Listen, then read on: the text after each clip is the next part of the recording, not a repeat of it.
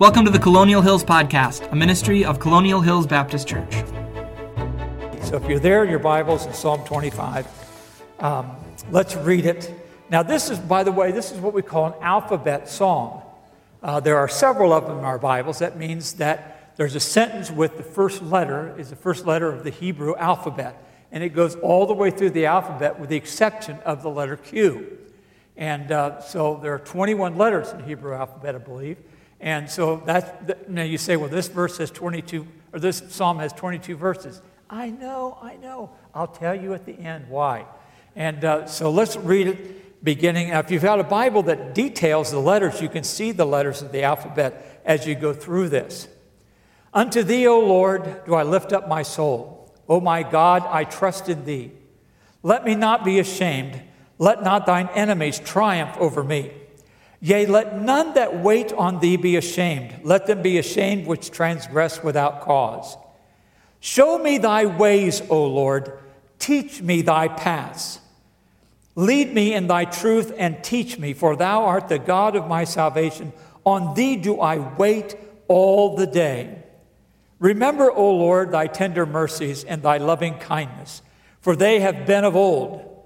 Remember not the sins of my youth, nor my transgressions. According to thy tender mercies, thou me, for thy goodness' sake. Good and upright is the Lord. Therefore will he teach sinners in the way. The meek will he guide in judgment, and the meek will he teach his way. All the paths of the Lord are mercy and truth, unto such as keep his covenant and his testimonies. For thy name's sake, O Lord, pardon mine iniquity, for it is great. What man is he that feareth the Lord? Him shall he teach in the way that he shall choose. His soul shall dwell in ease, and his seed shall inherit the earth. Now I love this verse. I almost want to get my hands out there. The secret of the Lord is with them that fear him. I wonder what all that means. That's interesting. And he will show them his covenant. Mine eyes are ever toward the Lord, for he shall pluck my feet out of the net. Turn thee unto me, and have mercy upon me, for I am desolate and afflicted. The troubles of my heart are enlarged. O bring thou me out of my distresses. Look upon mine affliction and my pain, and forgive all my sins. Consider thine enemies, for they are many, and they hate me with cruel hatred. And keep my soul and deliver me. Let me not be ashamed, for I put my trust in thee. Let integrity and uprightness preserve me, for I wait on thee. Okay, now that is the end of the alphabet. So why is verse 22 in there? It's an addition. Most likely, the scribe put that in there to help the people know this wasn't written just for David. This was written for all the people. Redeem Israel, O God, out of all his troubles. Still God's word. It's there for a reason, and we're grateful for this psalm. Now, when I was working on this passage, I couldn't help but think that this time of year, and I tell this to young people when I speak in chapel and maybe the first of the year, whatever. I said, you're lucky because in your life you have kind of two beginnings. You have January the 1st as a kind of a new beginning, new year. And you also have the beginning of school. So all your grades in the past are forgotten. Well, maybe not forgotten, but not held against you as much. But anyway, so you have a chance to start over. And every teacher has the opportunity with their students to be able to help them as they start over into a new grade, because it's a new, fresh beginning.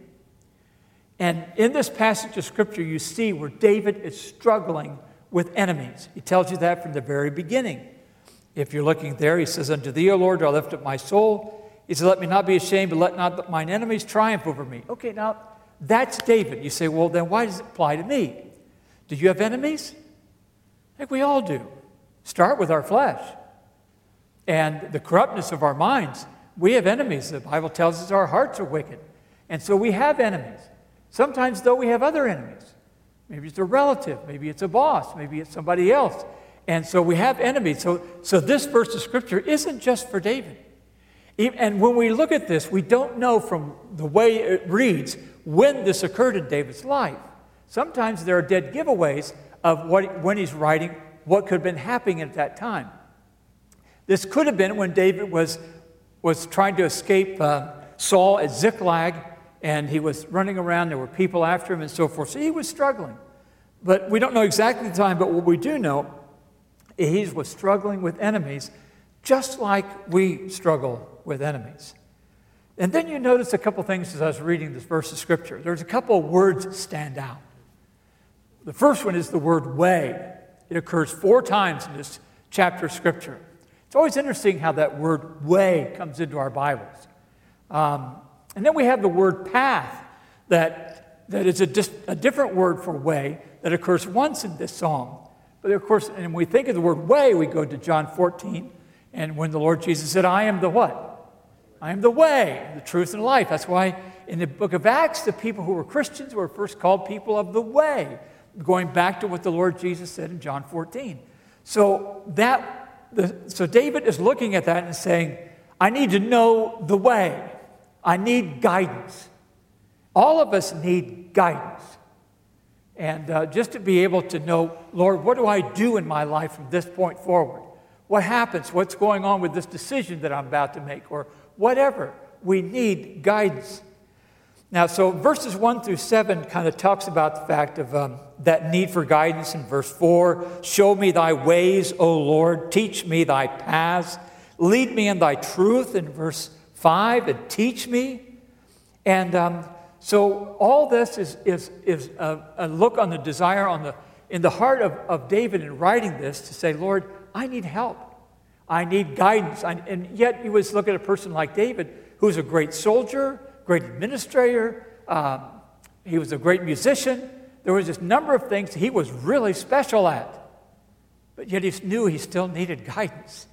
He still needed help from the Lord, just like all of us do. But then you get to the second section of the psalm, begins at verse 8 and goes down through verse 14. Because David tells us a little bit about God in that section. Notice this when we read the beginning of verse 8. He says, good and upright is the Lord. Okay, that's what he tells us. We want to know about God? David says, he's good. He's upright. He's not going to do the wrong thing.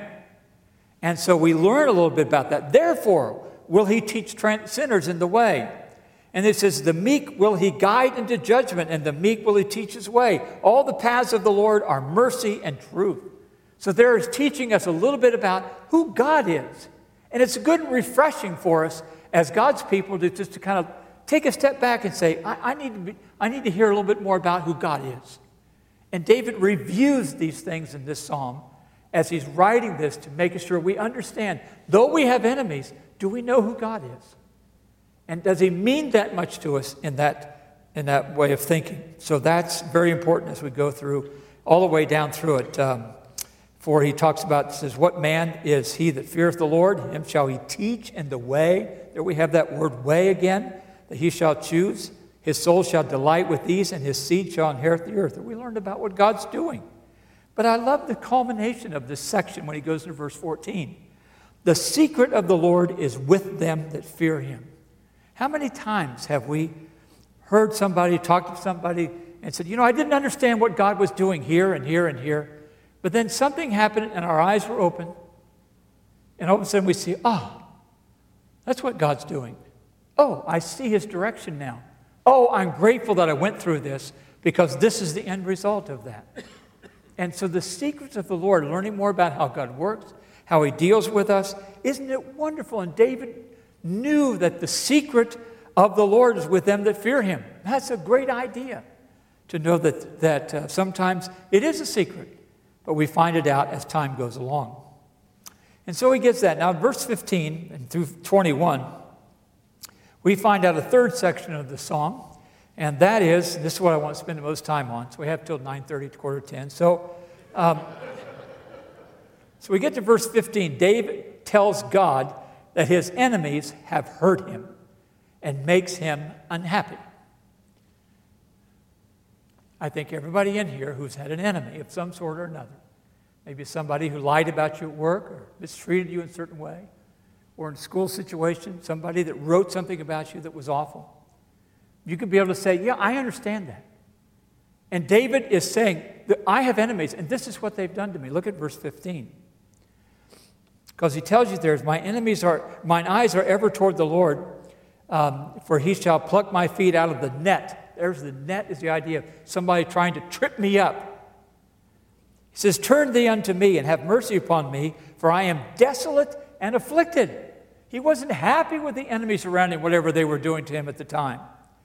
The troubles of my heart are enlarged. Now, I think we could kind of get from that is the idea that David probably went through times of despair and maybe even depression. Because they didn't use the word depression as much in those days, but the heart is enlarged, and that was the idea of my heart hurts for what is going on or what's happening around me. So David would say, yes, I'm going through difficult times that even causes me to have times of despair. And we all have seen probably some of that. And so he lets us know what that means and how difficult that would be. So anyway, when we go through all this, it's interesting to note the fact that when we think of the idea of ways and paths, there's always a good way and a not so good way. And the good way, we look at Psalm 1, where he talks about that blessed is the man that he doesn't do what? He doesn't stand, sit, or walk, stand, and sit, and with all those people, but he plants his feet by the river, and his delight is in the law of the Lord, and in that word does he delight. Does he meditate day and night? And he says, but the wicked are not so. I think about verse 4. So there's obviously two different ways there to go. And so David wants us to know that that's obviously true. But now when you get down to the latter part here, beginning at verse 15, there's 4 dangers that David talks about. And here again, whenever you read the Bible, I like to tell you this before, and you've heard me say this before, you got to read it with a little bit of a sanctified imagination. In other words, kind of put yourself into these words and think to yourself, do I struggle with this or that? And could David have been writing generically about me and about situations that I face? So when you get to verse 15, there are 5 different things I think all of us struggle with. Verse 15 says this, mine eyes are ever before the Lord. He shall pluck my feet out of the net. That's obviously the idea of danger.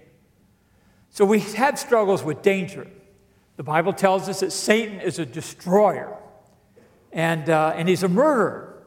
And he would love to trap us, love to ruin us. And we're going to have times of danger. Especially like a young person, where are you going to go? Are you going to go to this place? Well, what could happen there? Who's there? I know a lot of times young people, don't ask me those questions. I'm just going out with my friends. Oh, no, where are you going? And what's there? Who's there? What's going to happen there? Why? Because the parent realizes there's obvious dangers that could come about with that. And the heartache that will come when we find out that those dangers have ensnared our young people. And we get caught in those issues. It's like the trap that David was talking about here in verse 15. So there are dangers that all of us face dangers. Verse 16. Turn thee unto me, for have mercy upon me, for I am desolate. Desolate is the idea of lonely. I am desolate. There's nothing. I'm lonely. You ever felt issues of loneliness? I think about all of us have at different times in our lives. Loneliness in our relationships, loneliness maybe at the job, loneliness in a lot of things. And so all of these things I'm talking to you about that David mentions here in this psalm are issues that every one of us can face and struggle with. Dangers, loneliness. Look at the third one, because it gets even stronger as you go down through this passage. He said, the troubles of my heart enlarged. We talked about that. Oh, bring thou me out of my distresses. I don't know if David could have used the word a broken heart. I'm sure that Mays family, I don't know them, but losing a son has to be a tremendous hurt to a family and a broken heart. And we see that comes about in lives. And sometimes those enlarged troubles can either make us or break us. Warren Wiersbe said, it will turn us into giants or crush us into pygmies. That's an interesting way of looking at distresses and a broken heart. So we see this. David is saying, this is the kind of thing that's happening to me. But it goes down further. We got two more. Verse 18. Verse 18, look upon my afflictions and my pain. My pain. What is he talking about there? Well, did David have struggles as a younger king? Now remember, in David's life, of course, as a young man, he had a situation with Goliath. That was the high point of his youth, and being picked by Samuel to be the king, yet he was the youngest person of the family, Jesse's family. And when he became the king, of course, it didn't start right away. He was in Hebron for about 7 years or so, and then eventually went to Jerusalem. But his pathway in the king realm went up and up and up until the 20th year. His reign was 40 years long. 20th was the apex. That was Bathsheba. When kings went off to war, David stayed back and got involved with Uriah's wife. And then on, bam, bam, bam, losing his sons, lost Absalom, lost Adonijah, lost Amnon. 3 of his kids died. He had struggles and heartache all that time. And the word that comes out with all of that is the word regret. See, the struggle is that when you play with sin and the issues that sin will bring forth to you, you think, I can flirt with that, I can do that, I can get along with that, and then I can forget it. No, you can't. And so David, in verse 18, he lets you know that look upon my affliction and my pain, or see what's happened to me, and forgive me of the sins. He's struggling because he has regret. But then the last one is in verse 19. He says, consider mine enemies, for they are many, and they hate me with cruel hatred. Wow.